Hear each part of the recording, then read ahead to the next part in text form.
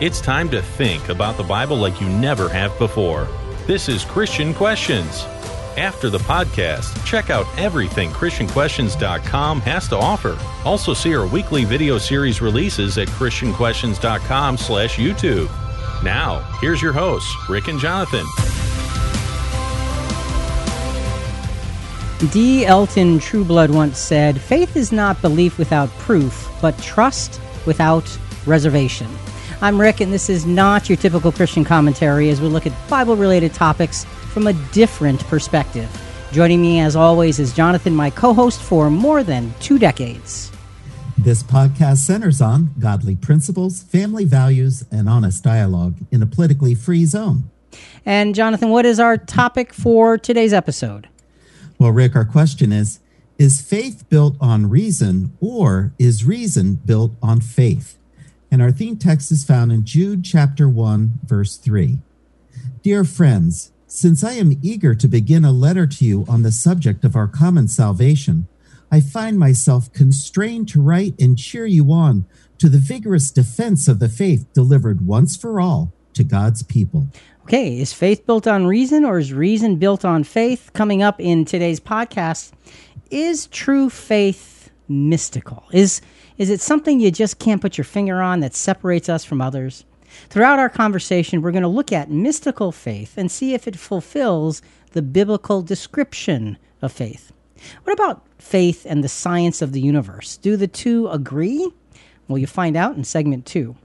How about this? Is the average person who doesn't believe in God okay with strong factual reason? Are they just okay if they have that? Learn what the Bible says their factual reason should show them. As a Christian, how do we balance our faith with reason? Can we go overboard one way or the other? Our final segment is going to lay out that answer, but first let's look at the surprising differences between people's definitions of faith. Religious faith is widely accepted as contrary to reason. It's assumed to be built upon mystical and even fantastical thinking. It's thought that religious faith, when put to a test of reasoned criticism, would fail miserably. This conclusion may be true regarding many different religious systems in our world. We cannot speak for any faith except Christianity and Judaism as taught in the Bible. Regarding biblical faith, it is our firm stance that it will not only stand up to a reason test, but is entirely dependent upon reason to exist. These conclusions are exactly opposite from what is generally accepted as true.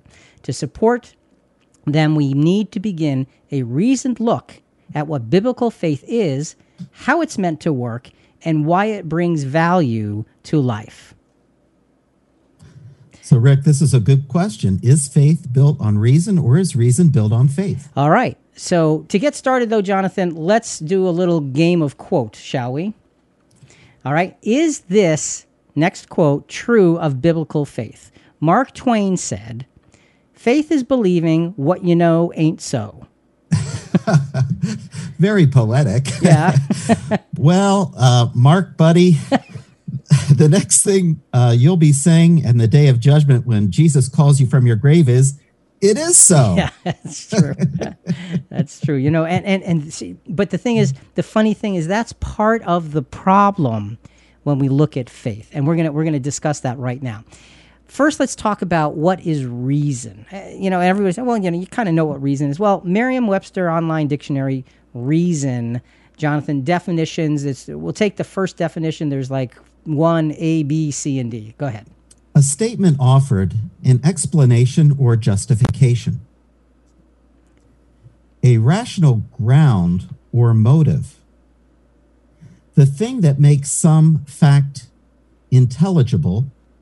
And lastly, a sufficient ground of explanation or a logic defense especially, something such as a principle or law that supports a conclusion or explains a fact. So basically, reason is what you'd think it is. The second definition was really very, very appropriate. A rational ground or motive, or the third one, the thing that makes some fact intelligible. You have to have reason when you're working through facts, okay? So reason is what we all think it is. The dictionary.com definition for faith. Now let's listen carefully to what dictionary.com says faith is, and then we're going to compare it to what the ancient Greek definition of the word for faith is. Okay, dictionary.com. Go ahead. Confidence or trust in a person or thing. Okay, that's the first. What's the second? Belief that is not based on proof. What's the third?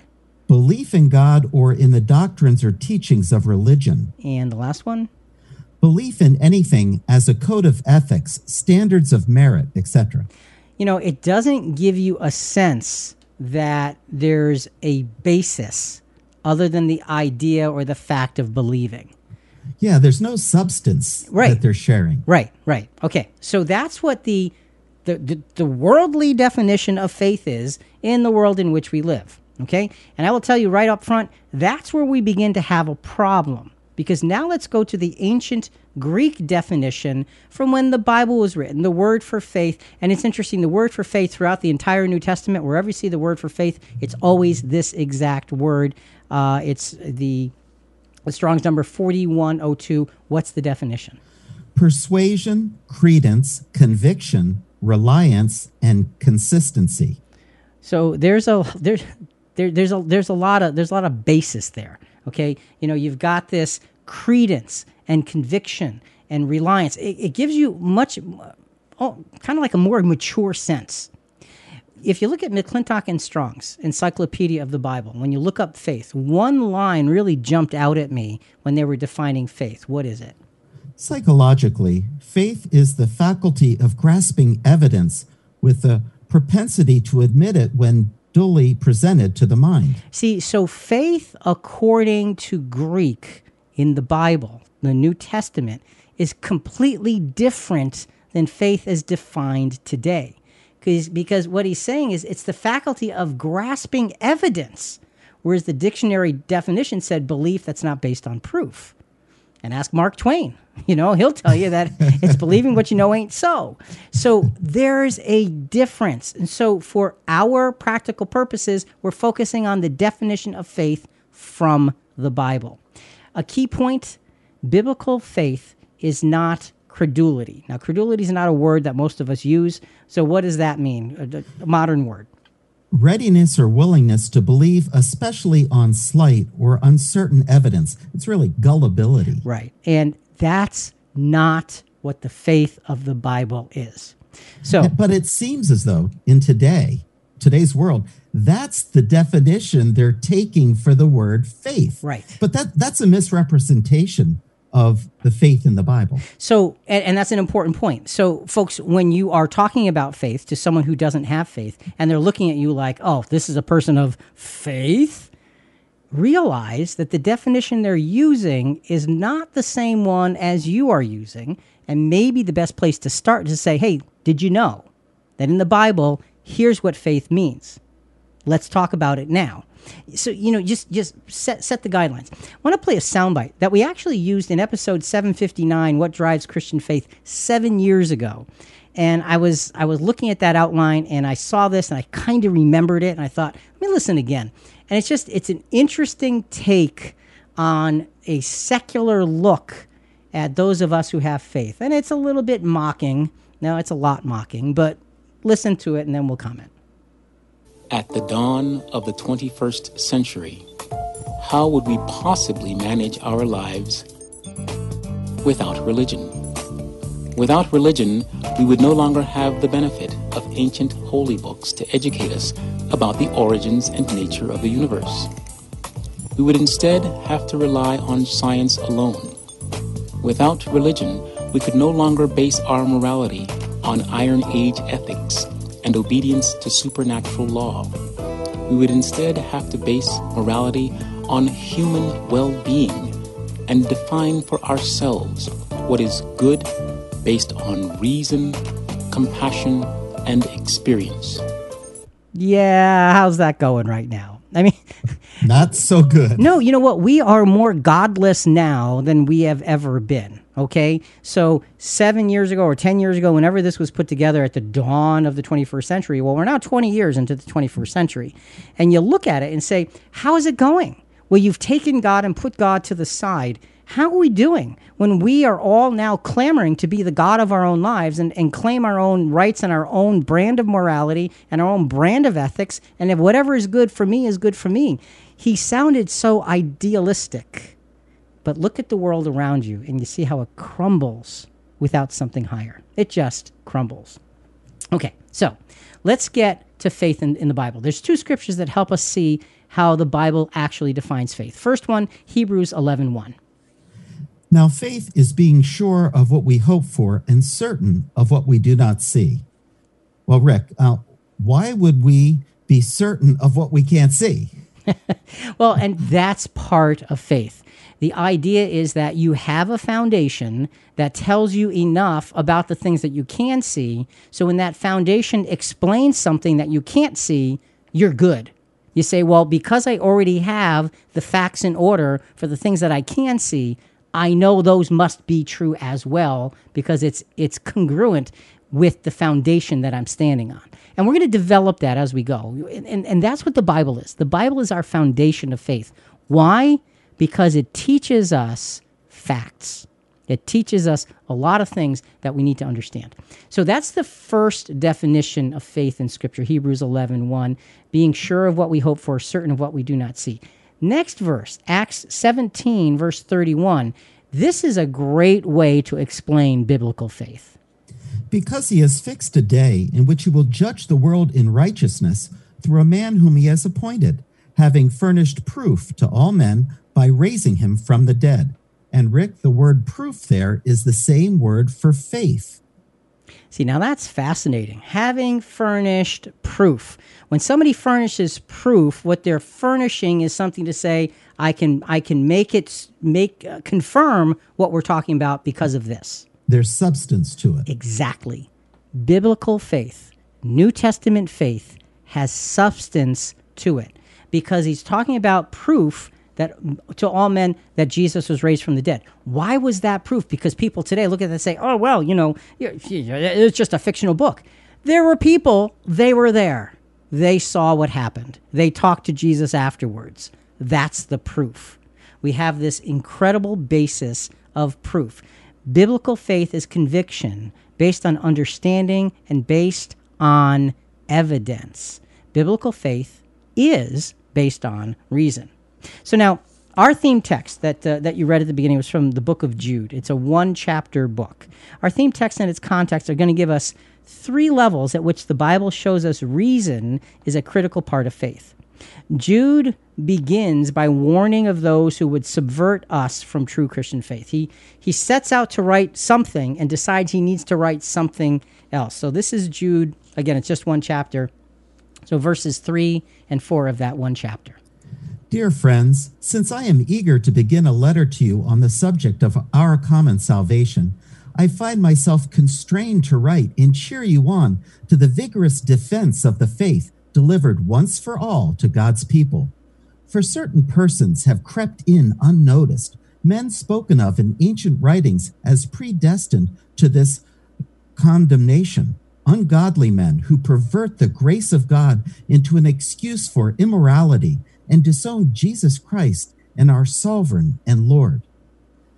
Rick, I love this verse. In the book of Jude, one chapter, the plan of God is in our theme text in verse 3. He says, our common salvation, our faith is delivered once for all to God's people. That phrase, once for all, I love that. He's repeating what Peter said in 1 Peter 3:18. He's saying the same words that Paul said in Romans 6:10 and also in Hebrews 10:12. I mean, once for all, Jesus' sacrifice once for all is right there, the original good news. And see, that's the point. There is the credence, the credibility. He's saying we've had the gospel delivered once for all. He's not the only one who says it. That's the gospel we need to vigorously defend. It's not vigorously defending your emotions. It's vigorously defending the facts of what has happened so we can repeat it and spread it to others. That's what he's talking about. So Jude's warning is to hold firmly to and strongly defend what you know to be the roots of true faith. not the faith that we define these days, but the faith of the Bible. How does he tell us to do that? You check the facts and you defend them. So faith's instruction, Jonathan, as we wrap up this segment, is what? Look to reason to establish and reestablish your basis. If we don't have reason, we can't have strong biblical faith. It just won't work. So here's the first problem. You mentioned the word faith, and people will think of two very different things. How does reason establish faith regarding the big things that are out of reach and knowledge? Personal Bible study is so rewarding. So many of our listeners have asked if we could provide an online Bible study course. We're happy to announce a new library of thoughtful questions based on each episode's CQ Rewind show notes. Each study is a compact, single page of thought-provoking questions with scripture references and more. These are perfect for your individual study or small groups. Go to ChristianQuestions.com, then click on Bible Study in the main menu to get started. What's next in our audio study, Rick? As humans who are limited to living on our tiny little planet Earth, we're constantly peering out into the universe to gain understanding and insight. Faith says God's fingerprints are all over what is out there. Reason says there's order, massive complexity, and unfathomable power out there. So we're looking at faith and reason in relation to the universe in this segment. Let's have some more fun, Rick. Is this a true biblical faith? Is this true biblical faith? Here's a quote from Bertrand Russell. We may define faith as the firm belief in something for which there is no evidence. Where there is no evidence, no one speaks of faith. We do not speak of faith that 2 and 2 are 4 or that the earth is round. We only speak of faith when we wish to substitute emotion for evidence.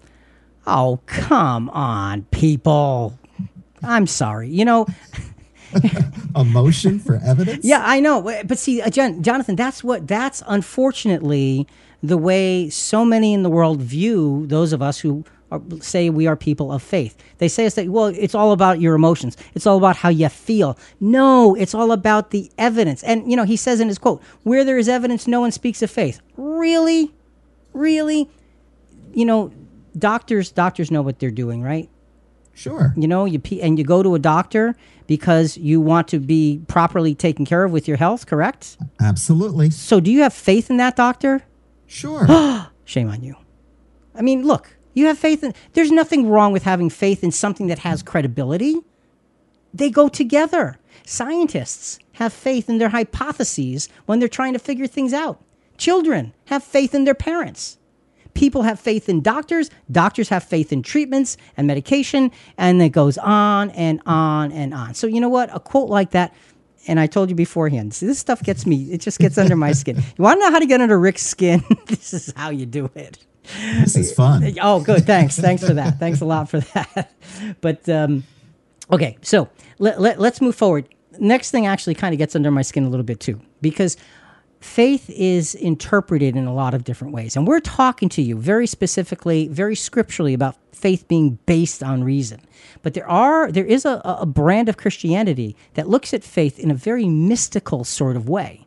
And so we want to examine that. We want to listen to that perspective and compare it to the other and see which fits biblical reasoning and biblical definition. So we're going to be listening to What is Christian Mysticism from Holy Spirit Moments from Kerry Walters. And he's talking about this mystical connection with God. There's 3 characteristics. We'll take them one in each of our next 3 segments. So here are the 3 characteristics that it seems to me are more or less universal in Christian mysticism. The first characteristic is directness. I hinted at that just a second ago. The mystic is an individual who has such an intimate connection with God, such an intimate experience of God, that there's no mediation between her and God. Most of us get our knowledge of God, our understanding of God, and even our relationship with God secondhand. We learn about God from sacred scripture, or we learn about God from authorities such as pastors and theologians and perhaps philosophers. But we don't have that direct experience of God that is one of the hallmarks of mysticism. Okay, so Christian mysticism. First of all, to me, to be honest with you, those two words shouldn't be in the same sentence. I agree. Okay? But, the idea is that you have this direct connection to God. Here's the problem. What do the scriptures say is necessary for a Christian to have a relationship with God? Jesus. They have to, and then they are receiving the Holy Spirit when they follow in Jesus' footsteps. Right, but it goes through Jesus, our advocate, who represents us before God. Because face it, people, none of us can have a direct relationship with God. It is forbidden because of our sinfulness. So to me, that is a fundamentally sound challenge to this idea of a mystical Christian faith. Now, look, I know there are those who adhere to that. That's fine for them, okay? But in the context of trying to understand faith according to Scripture, I just don't think it fits. Okay, so let's get back to Jude and our discussion today. The three levels of our faith and reason exercise, our faith and reason exercise that Jude provides us in verses 5 to 7, remember we read verses 3 and 4 last segment, are the example of the three examples. First, Israel's deliverance from Egypt. Second, the fallen angels. And third, the destruction of Sodom and Gomorrah. He reminds us in all three of these examples what happens when godly obedience is replaced with rebelliousness. So the themes are Israel's deliverance, the fallen angels, and Sodom and Gomorrah. And the carryover in each story, if you will, each one-line story is disobedience replace obedience, and you have rebelliousness as a result. And a hint, it never ends well. So we're going to take them out of order because we want to associate each one of those with a place where we go to understand faith and reason. So we're going to begin with the oldest example, that of the fallen angels. So Jude chapter 1, we're going to jump down to verse 6. And angels, who did not keep the position originally assigned to them, but deserted their own proper abode, he reserved in everlasting bonds, in darkness, in preparation for the judgment of the great day. Okay, so angels were punished for denying God. So what does this all have to do with faith and reason? Well, think about this. Angels are subject to obedience to God, just as we are. They have spiritually based consequences for disobedience, just like we do. How do they know who God is and why? Well, first of all, they know God. Okay, that's a pretty special thing. Sure. Okay, they use the reason capacity within their own thinking, their own ability to comprehend, and yet still some of them walked away because Satan drew them. And he gave angels free will just like he did mankind. Yes, and that's something that there's not enough conversation about. The angels have free will. They have choice. And that's why obedience ends up being so important, because you can't have obedience unless you have choice. This is part of the reason that establishes God as Almighty when you think about putting all of these things together. So we're looking at the spiritual realm here. That's kind of the theme. And we're going to end up talking about the universe as a result. Our next soundbite is going to be from Faith and Reason from Dr. Gerard, and I'm going to mess up his name. I apologize, Verschuren. I think is maybe, possibly, potentially, probably not how to say it. Okay, and he's a German doctor, so he's talking with an accent, but he's talking about faith and reason working together. Listen carefully. This soundbite is about books of Scripture and the book of nature. So we have two books, and they both have the same author, the book of Scripture, and we have the book of nature. The book of Scripture tells us how to go to heaven. The book of nature tells us how the heavens go. St. Augustine said already, centuries ago, it is the divine page that you must listen to, faith. It is the book of the universe that you must observe, reason and faith. The left side we have authorities on faith, and the right side we have authorities on reason. Yet it's a match made in heaven, because those two books have the same author. So faith and reason can never contradict each other. Discovering the truth through reason can never destroy faith, and discovering the truth through faith can never destroy reason. So let us be faithful in our reasoning and reasonable in our faith. And I love the way he puts it. He just helps you to understand that the book of nature and the Holy Word both have the same author. And in that previous soundbite when he said, we get to know God secondhand through Holy Scripture. Well, wait a minute. That's the Word of God. I don't know if I would consider that secondhand, really. It's God's will written for humanity. That's a sacred communication piece. So here he's talking about putting the two things together. So let's talk about the universe for just a few minutes. Job 38, verse 31. Canst thou bind the sweet influences of Pleiades or loose the bands of Orion? Talking about constellations in the sky. Well, let's just look into a little bit of science on the Pleiades and then on Orion. So, Jonathan, first the Pleiades. This we got from Wikipedia. Computer simulations have shown that the Pleiades are probably formed from a compact configuration that resembles the Orion Nebula. Astronomers estimate that the cluster will survive for about 250 million years, after which it will disperse due to gravitational interactions with its galactic neighborhood. So really what it's saying is the Pleiades all came from the same cosmic reaction.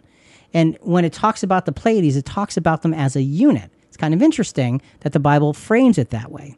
Well, when Job talks about, or God is telling Job, can you bind the sweet influence, hold together the influence because it came from one place of the Pleiades, or can you loose the bands of Orion? Let's go to astronomytrek.com, just a few lines about the constellation Orion.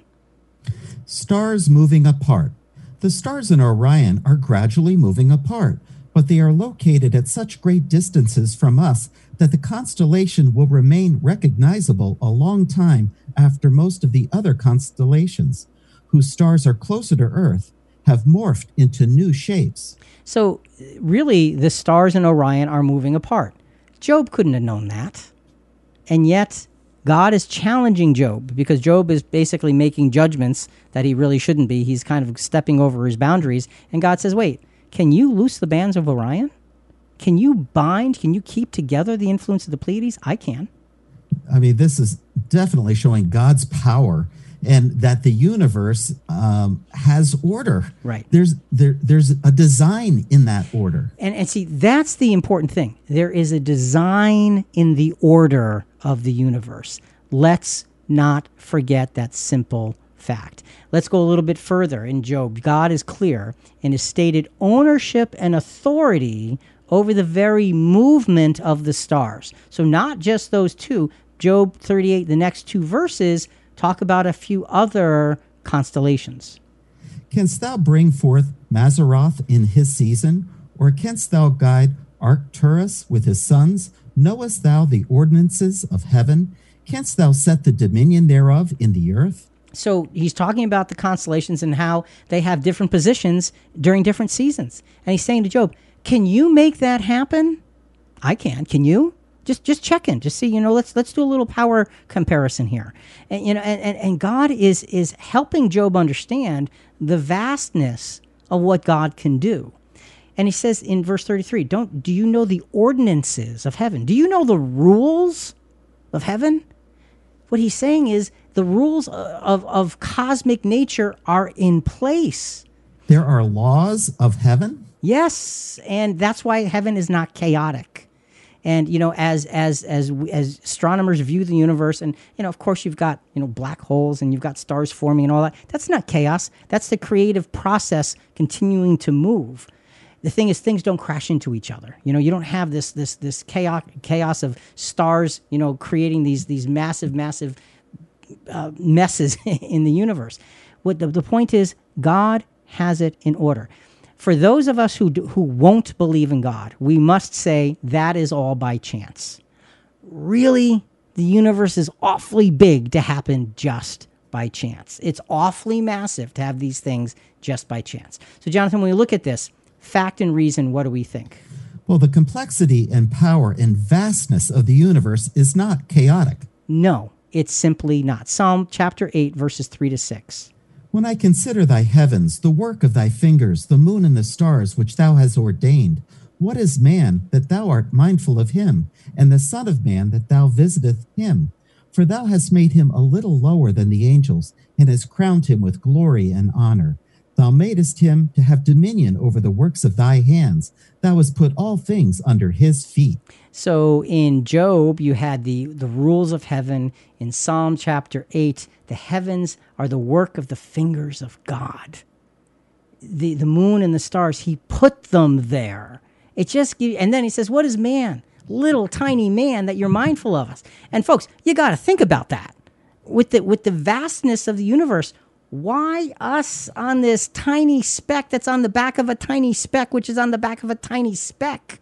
How little we are, and yet how much attention God pays to us. That brings us to the faith part of looking at the universe. Faith's instruction is what? Realize this universal order and power is by design and is no way possible by chance. God's power, which dwells in the unknowable realm outside the universe, is in control. Can't happen by chance. It's in control. We've got the facts and the reason of the universe, and the faith that says, yes, we realize God is behind this. The magnitude of this thought is humbling as it reveals a God of massive power, creativity, and wisdom. The expanses of the universe are awe-inspiring. But what about facts and faith regarding our world? Our CQ crew is always giving you podcast extras, like our exclusive weekly newsletter that highlights featured episodes you may not have discovered yet, video content you may not have seen yet, CQ Rewind show notes, extra Bible study questions, and social media highlights, all packed into an easy-to-follow email inbox delivery. Sign up now by texting CQ Rewind to the number 22828. That's CQ Rewind with no spaces. Text to the number 22828. We never sell or give away your information, and you can unsubscribe at any time. It's easy, so just send us a text and you'll be subscribed.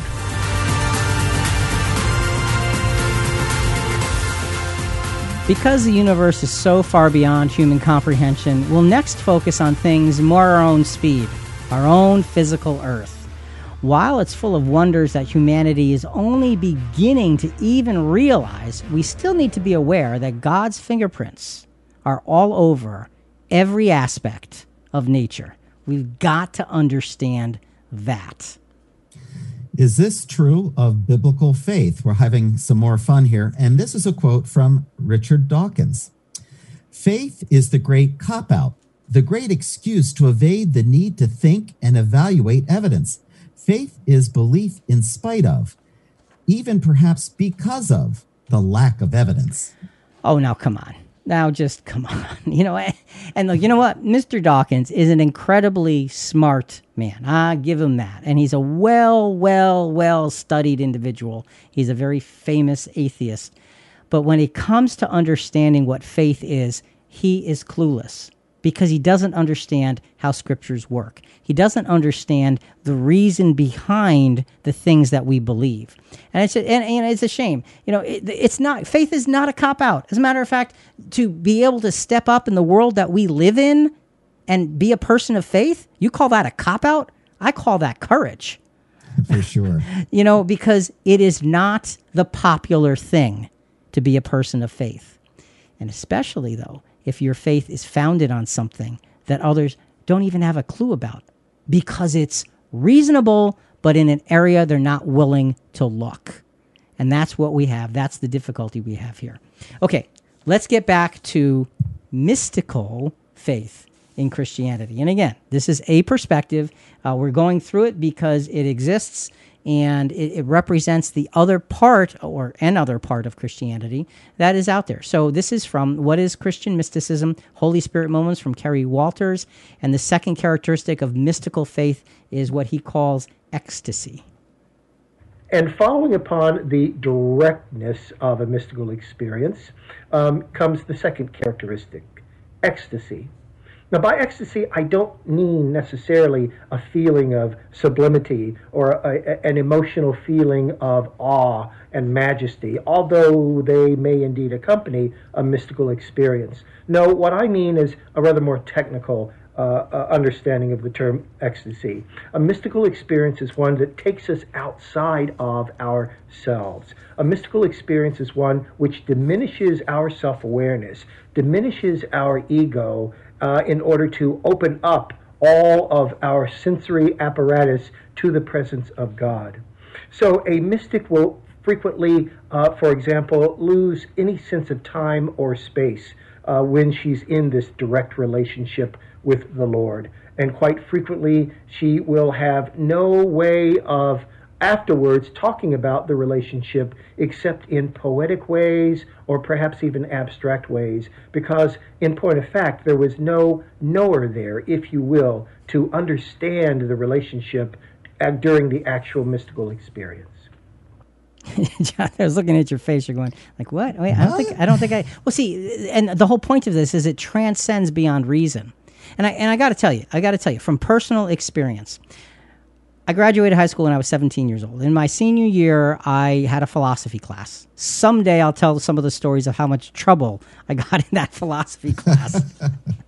But suffice to say that one of the required books that we had to read was a book called Religions, Values, and Peak Experiences. It was written by Abraham Maslow. And I remember, I read the book, I'll never forget the book, because this peak experience thing that he was describing, and he was going through all of this documenting of all these different people in all of these incredibly different walks of life who'd have these peak experiences. And it's exactly what's being described here. It has nothing to do with Christianity. That's my point.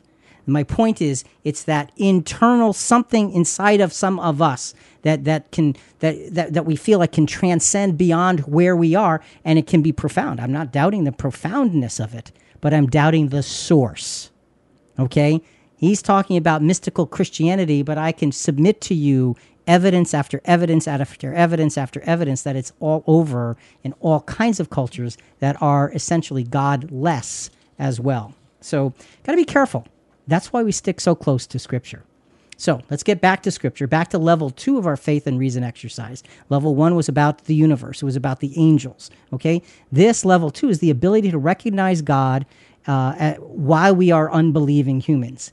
The lesson is you can still recognize him even in a state of unbelief. How is that? Well, let's take a look at what Jude says, and then we'll go to a few other things. Jude chapter 1, verse 7. So also Sodom and Gomorrah and the neighboring towns in the same manner, having been guilty of gross fornication and having gone astray in pursuit of unnatural vice, are now before us as a specimen of the fire of the ages in the punishment which they are undergoing. Okay, so he's talking about Sodom and Gomorrah and their destruction. And you know, Jonathan, you mentioned this, the fire of the ages. They're not being tormented and tortured. The idea, fire is representative not of torture, but of destruction. And we also know that Jesus himself said that in the day of judgment, Sodom and Gomorrah will have a better time of it than some of the cities where he went and preached, indicating they have an opportunity. So let's keep that in perspective as we move forward here. The point is, they were unbelieving. They had opportunity. They knew Abraham. Okay, the kings of Sodom knew Abraham and they knew of his faith, but they wanted what they wanted. The human race in a godless state seeks what is convenient for itself. Never, in spite of all the altruism and humanitarian efforts of all of human history, have we risen above the smallness of our selfish needs. And as much as you want to be idealistic and say, well, without God, we can do and we can be, we always falter when it comes to ego and selfishness. Look at human history. As a matter of fact, human history has degraded Christianity by applying those same things within Christianity, and that's a travesty if you ask me. So we've got the example of Sodom and Gomorrah, okay? And they're going to bring us to the example of the physical earth and the physical world and what we should know even if we don't have faith. But before we do that, let's go back to Dr. Gerard Verschuren, Faith and Reason, and now he's going to talk about the law of nature and of cosmic design. Does science allow belief in God? What explains that this beautiful biological design works properly? The explanation is the laws of nature. They regulate what can be done and what cannot be done. What explains the laws of nature? I would say the cosmic design. We have reached the boundaries of science now, but science can never explain that there is order in this world. It has to assume it. It assumes that there is somehow a cosmic design of order and intelligibility and functionality. So if you ask me what explains the cosmic design, I have no better answer than saying there is a creator behind the cosmic design. And I think he nails it. You know, there is a cosmic design, and people in the world of science don't like to say that it's God or an intelligent designer, because that for some reason they can't understand that faith and reason can actually work together here. And when you've got design that is beyond explanation and you attribute it to chance, I think, personally, this is a Rick opinion, I think you look foolish. You just look foolish, because design is not by chance, by definition. The Bible, here's the interesting thing about atheism. The Bible actually defines atheism. Paul, in this context, is recalling the Ephesians, they're Christians now, before in their previous state of paganism. This is Ephesians 2:11-13. That at that time you were without Christ, being aliens from the commonwealth of Israel and strangers from the covenants of promise, having no hope and without God in the world. But now in Christ Jesus, you who once were far off have been brought near by the blood of Christ. And Rick, the word without God in the Greek is atheist. Yeah. That is where we get the word. And it simply means godless. Yeah. So it's interesting. He says you were, before you came to Christ, you were without God and you had no hope. Now, by hope, he doesn't mean no hope for tomorrow, to wake up tomorrow or anything like that. He's talking about hope beyond this life, hope for a future beyond the few decades that we live. He's saying you had nothing. And there's no meaning, right. Rick. It's hopeless. And what a sad place to be. You know, I feel sorry for those that don't have hope. And we have hope because we have the scriptures which explain to us the past, the present, and the future. And by explaining those and how it works in the context of a design, an intelligent design and plan, it gives us hope because it makes sense. Not because it feels good, because it makes sense. Here's a test. For those who do not believe in God, does the following scripture appeal to blind faith or fact-based reason? Romans 1:18-22. Paul is kind of upset here as he's talking about people who are ignoring God, if you will. Romans 1, and let's do verses 18 and 19 to start. For the wrath of God is revealed from heaven against all ungodliness and unrighteousness of men who suppress the truth in unrighteousness, because that which is known about God is evident within them, for God made it evident to them. So he's saying these people are suppressing the truth. God made the truth evident. How could that possibly be? Well, he explains it, verses 20-22. For since the creation of the world, his invisible attributes, his eternal power and divine nature, have been clearly seen, being understood through what he has made, so that they are without excuse.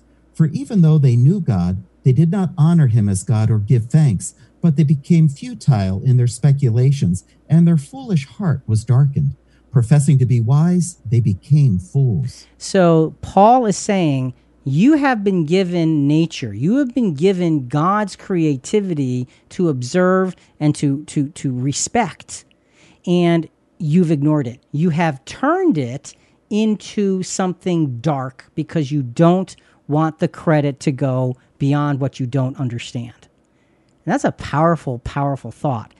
We have, well, look at it this way. Here in the 21st century, we're now cracking the code of DNA. We're mapping cellular construction. We're exploring the interconnectedness of ecosystems. We use the power of the sun.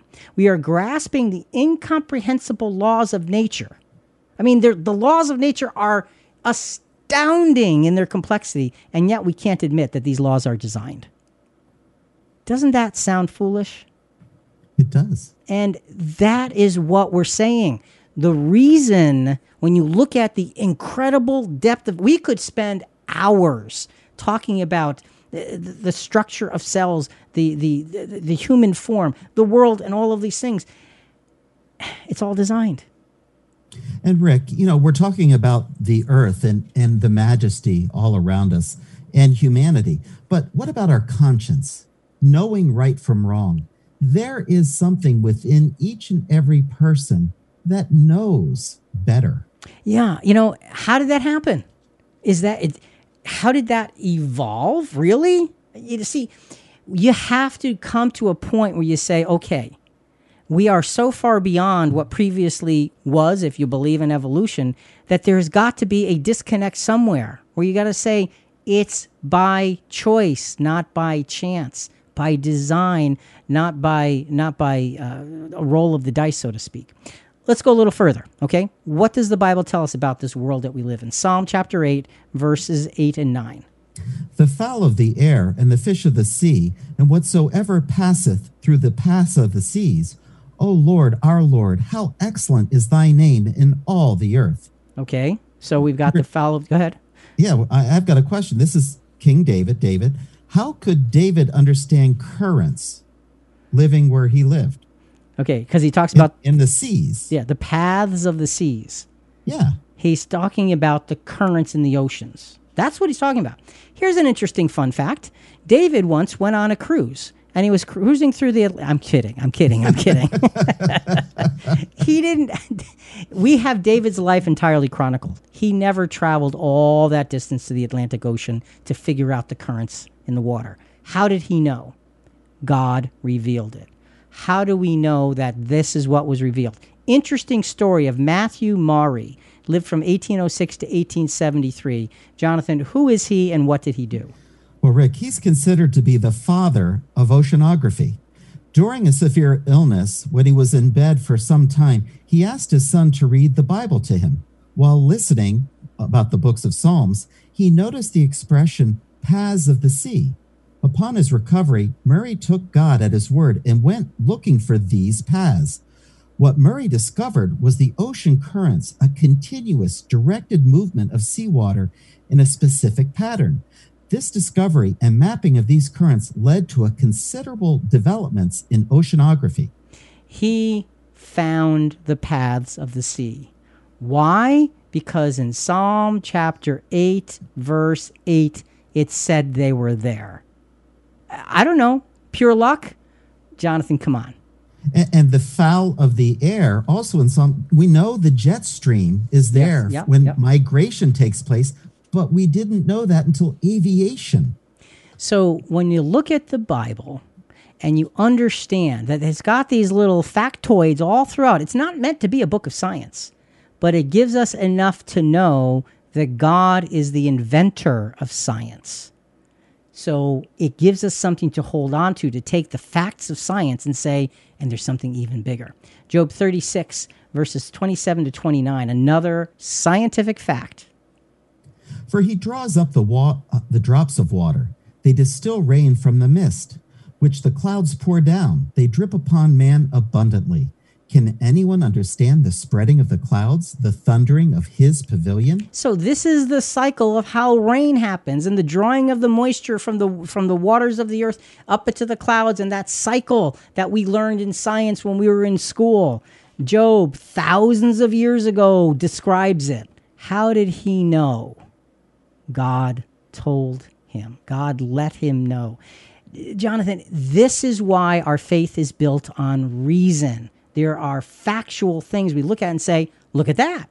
I mean, just another factual reason. Understand, Israel, of all the nations of the world, the cleanliness that they were instructed to have, they were aware of germs centuries before anybody else was. Now, they didn't know they were aware of germs. They knew that God told them about being clean, about washing all the time. When somebody was sick, they were separated for several days. Then they had to wash. Nobody else did that. Curious, it must have been a coincidence. No, it's God showing us his sovereignty. Fact and reason, what do we have? The design of our planet, the laws of nature, and the breathtaking complexity of human form and intelligence unequivocally point to an intelligent design. And all of this in a sinful state. Imagine what the world would be like in a perfect state. One more scripture before I wrap up this segment. Psalm 139, 13-14. For you were formed my inward parts. You wove me in my mother's womb. I will give thanks to you, for I am fearfully and wonderfully made.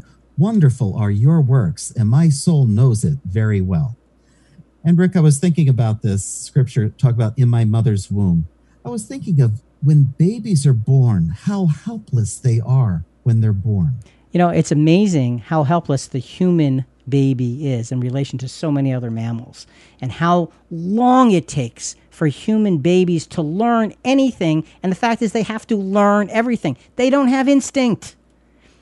If we evolved, don't you think that the instinct would have been the thing that would, hey, I know, preserve the life of those who are the fit, the survival of the fittest? But yet the instinct is gone. Why? Because God created us this way. Why? To show us the value of ourselves, to show us the value of us in his eyes. So he made it so we had to coddle and protect and develop and teach at every step of the way. You think about that. It's an amazing testimony to God. Faith's instruction, what do we have? We must always give credit for those things beyond the scope of nature's laws to the intelligent designer. He has revealed himself. Are we looking? He has revealed himself. He's given us reason to see him. Are we, in fact, looking? With all this intelligent design revealed, it seems those critical of faith are the ones who need to look deeper. Our faith thrives on universal and physical facts and laws. What about faith, facts, and spirituality? Are you just getting started in your Bible studying? Or are you a weekly listener looking for more after the podcast? Go to ChristianQuestions.com, then click on the Bible Study tab to see our concise companion Bible study questions.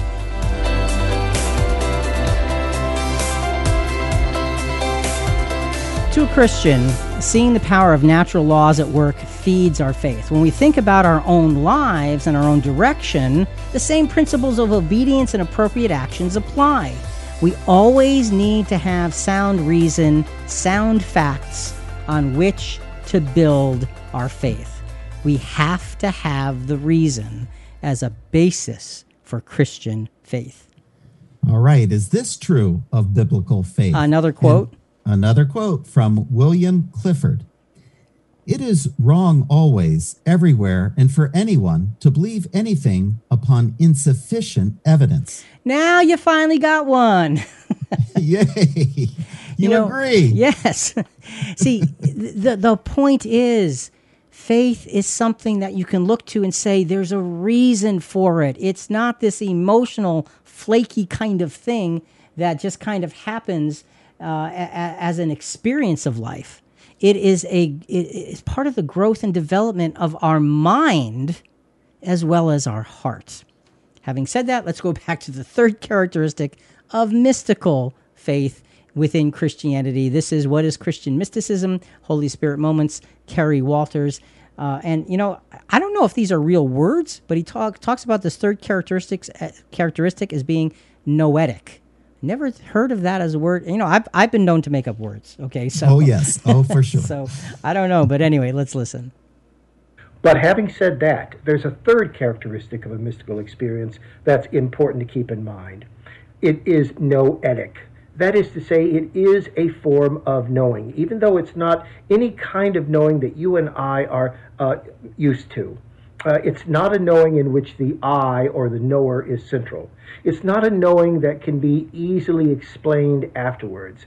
It's not a knowing that we can somehow add to the entire bank load of our knowledge and work into it easily. No, the noesis, or the knowledge that comes from a mystical experience, is one that is transformative of the person who has the experience, but isn't easily articulable, isn't easily shareable with other people. It is a kind of unknowing knowing, if you will. And I know that may sound paradoxical and may even seem like a cop-out to you, but mystics will insist that there is a kind of knowledge that is imparted to them, even though they're not there during the mystical experience, that is supremely illuminative, supremely enlightened. Okay, and I've just got to go back to that book that I read when I was in high school and I was 17, Religions, Values, and Peak Experiences. This is exactly what Abraham Maslow was describing in any culture throughout the world. And he was saying it's a universal human experience potential. And honestly and truly, because it does not fit into the way the scriptures describe faith, I look at it, I'm not doubting that people have the experience, okay? Not at all. What I am doubting is the source of the experience being actually from Jehovah God, Almighty Creator, versus from what the human form is capable of in certain kinds of minds. And I'm not saying it's not a good experience by any stretch of the imagination, just saying that it's different. It's different. Okay, let's get back to Scripture. Back to level 3 of our faith and reason exercise, our responsibility to faith and reason as God's chosen. So we looked at the universe, with the angels. We looked at the world with Sodom and Gomorrah and choices of those on the outside. Now we look at ourselves, those who are called of God. Jude chapter 1, verse 5. Now I desire to remind you, though you know all things once for all, that the Lord, after saving a people out of the land of Egypt, subsequently destroyed those who did not believe. So Jude is reminding the body of Christ, Christianity, that remember, right after Israel was rescued from years and years and years and years of slavery, some rebelled against God and they end up being destroyed. They were just released. God's deliverance from bondage of sin was obvious, and yet they turned on him.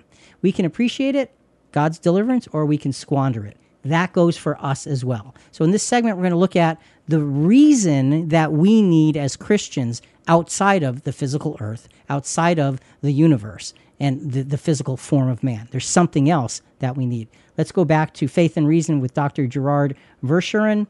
Faith needs science, and science needs faith. Science only deals with what can be counted and measured, whereas religion is about other things in life that count but cannot be counted. Science may be everywhere, but it's certainly not all there is. There is more to life than science, and that's where religion, faith, and creation come in. Science has a piecemeal approach by dissecting things into smaller and smaller pieces. They dissect, and religion puts all these things back together again. So please don't turn science into a pseudo-religion, and don't let religion become a semi-science. Reason requires faith, and faith requires reason. If you deny the left side, the right side will say faith also requires reason. If you deny the right side, science and reason will tell you that faith is needed. We need them both, faith and reason. Science could never silence religion, and religion could never silence science. And I think that's really, Jonathan, where we want to focus this. Science cannot silence faith, and faith cannot silence science.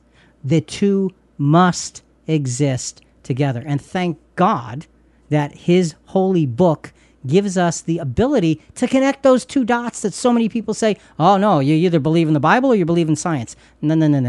No, you've got to understand things in the bigger picture. Christian faith needs the reason. Now, let's go now to ourselves. Christian faith needs the reason of prophecy fulfilled to give it foundation. So we could spend weeks and weeks and weeks on prophecies, Jonathan. We're just going to talk about two tiny little prophecies, just two tiny, tiny ones to give us a sense of why our faith has reason. This first one is about Jesus being born in Bethlehem, first stated in Micah 5:2. But as for you, Bethlehem, Ephrathah, too little to be among the clans of Judah, for you one who will go forth to me to be the ruler in Israel. His going forth are for a long time, from the days of eternity. Okay, so from you, Bethlehem, will go forth the ruler of Israel. Now we go to Matthew chapter 2, verse 1. Now, after Jesus was born in Bethlehem of Judea, in the days of Herod the king, Magi from the east arrived in Jerusalem, saying... Okay, so Jesus was born in Bethlehem. Coincidence. You could say, well, they planned that. Okay. No, they didn't, but okay. Let's go with it. What about the manner of Jesus' triumphal entrance into Jerusalem? It was first talked about in Zechariah chapter 9, verse 9. Rejoice greatly, O daughter of Zion. Shout in triumph, O daughter of Jerusalem. Behold, your king is coming to you. He is just and endowed with salvation, humble and mounted on a donkey, even on a colt, the foal of a donkey. So you've got Zechariah describing the triumph, if you will, of the Messiah. John chapter 12, verses 13 and 14. Took the branches of the palm trees and went out to meet him, and began to shout, Hosanna, blessed is he who comes in the name of the Lord, even the King of Israel. Jesus, finding a young donkey, sat on it, as it was written. And as it was written goes back to that prophecy. So he did exactly what the prophecy said. He said, well, Jesus would know that, and so he'd do it. Yes, but what about the 400,000 people that were surrounding him, shouting Hosanna, proclaiming him as their king? He couldn't plan that. He didn't have Twitter at that time, okay? And it just gives you a sense that prophecies are fulfilled. They're spoken of, and then it happens. And Rick, I've got a sheet in front of me of 44 prophecies Jesus Christ fulfilled. We got this from a good friend of ours, David Stein, who's been a guest on our podcast. And it is amazing. You can't fake this. It is amazing. He fulfilled everything that was required of him. And it was a beautiful thing. And those are just the prophecies regarding Jesus. What about the prophecies regarding Israel? What about the prophecies regarding the kingdom? What about the prophecies regarding resurrection, the time of trouble, the time of the end? What about all of those? The Bible is full of what has happened and talking about what will happen, and you can trace how you go from what has to what is to what will be. That's the reason we can have such strong Christian faith. Fact and reason for this, Jonathan. The presence of prophecy fulfilled establishes a solid foundation for the faith needed to become part of a prophecy not yet fulfilled. Understand that the call of Christianity is to become part of other prophecies that are still yet to be fulfilled. That is the privilege, and that's where our faith brings us, because we have all of the fulfillments that give us the foundation to say, God said it, it's going to happen. So we can stand on those prophecies. Christian faith is developed through testing. Reason demands that we examine and understand the why of our experiences. And funny thing, that's what the Bible requires of us as well. James 1, 2-6. Consider it all joy, my brethren, when you encounter various trials, knowing that the testing of your faith produces endurance. And let endurance have its perfect result, so that you may be perfect and complete, lacking in nothing. The testing of your faith produces endurance. Jonathan, faith is not an emotion here. You know, you don't produce endurance by testing your emotion. You have to have the determination, the maturity, the skills to be able to develop, to mature, to grow, to do, to act, to be courageous. That's what the testing of our faith is about. And it's based on reason. Let's finish that text. But if any of you lacks wisdom, let him ask of God, who gives to all generously and without reproach, and it will be given to him. But he must ask in faith without any doubting, for the one who doubts is like the surf of the sea, driven and tossed by the wind. Rick, the verse says to ask God for more wisdom. Well, what does that look like? Well, it's not a mystical receiving of wisdom like poof, magic. God will bless us if he sees our desire is sincere and as we strive to study his word. His Holy Spirit is his power and influence in our lives and can help us by showing connections in his word we may have never seen before. He can also help us to see scriptural harmony in his plan of salvation for all. And God can direct us to other trusted resources that can expand our thinking as well. But we have to do our part. So you're saying that you pray for wisdom, but you're not endowed with it. You have to work towards it. Correct. See, and I really think that the beginning of this is not that you wake up wise. You begin to wake up not endowed with wisdom, but you wake up realizing your ignorance. And that gives you a place to start. Yes. It's a growth process. Wisdom is always a growth process for us as Christians. Finally, Christian faith is evidenced in the testimony of our lives. And there's reason behind this. Reason demands we live what we believe and not just accept it emotionally. Again, it's not an emotional thing we're talking about. James chapter 2, verses 14-18. What use is it, my brethren, if someone says he has faith, but he has no works? Can that faith save him? If a brother or sister is without clothing and in need of daily food, and one says to them, "Go in peace, be warmed and be filled," and yet you do not give them what is necessary for their body, what use is that? Even so, faith, if it has no works, is dead, being by itself. But someone may well say, "You have faith, and I have works. Show me your faith without the works, and I will show you my faith by my works." So you see, the whole idea of faith in a Christian environment is that of something, like you were saying at the very beginning, has conviction, has depth, has substance. And our faith should be such that it has so much behind it that it provokes us to live it. See, emotion doesn't do that. Emotion feels good. Our faith, we have to let it shine out of us.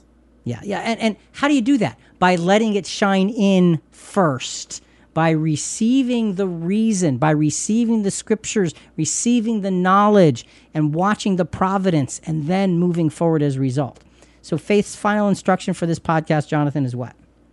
We must work at our faith, as it is not a feeling, but a way of life. Genuine Christian faith is only built upon the solid foundation of that which is true. Seek truth, build faith. We have to work at faith because it has to be a way of life. It is not based on how you feel. Faith needs reason. Reason needs faith. Final scripture, 2 Timothy 2:15. Be diligent to present yourselves approved to God as a workman who does not need to be ashamed, accurately handling the word of truth. You don't accurately handle the word of truth because you're emotional about it.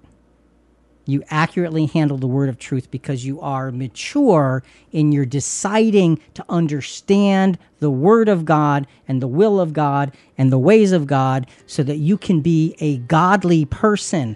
That's what our faith is. When we talk about transformative faith, we're talking about a faith that has to grow inside of you because it has things to stand on and it builds a foundation for a character that can be a footstep follower of Jesus.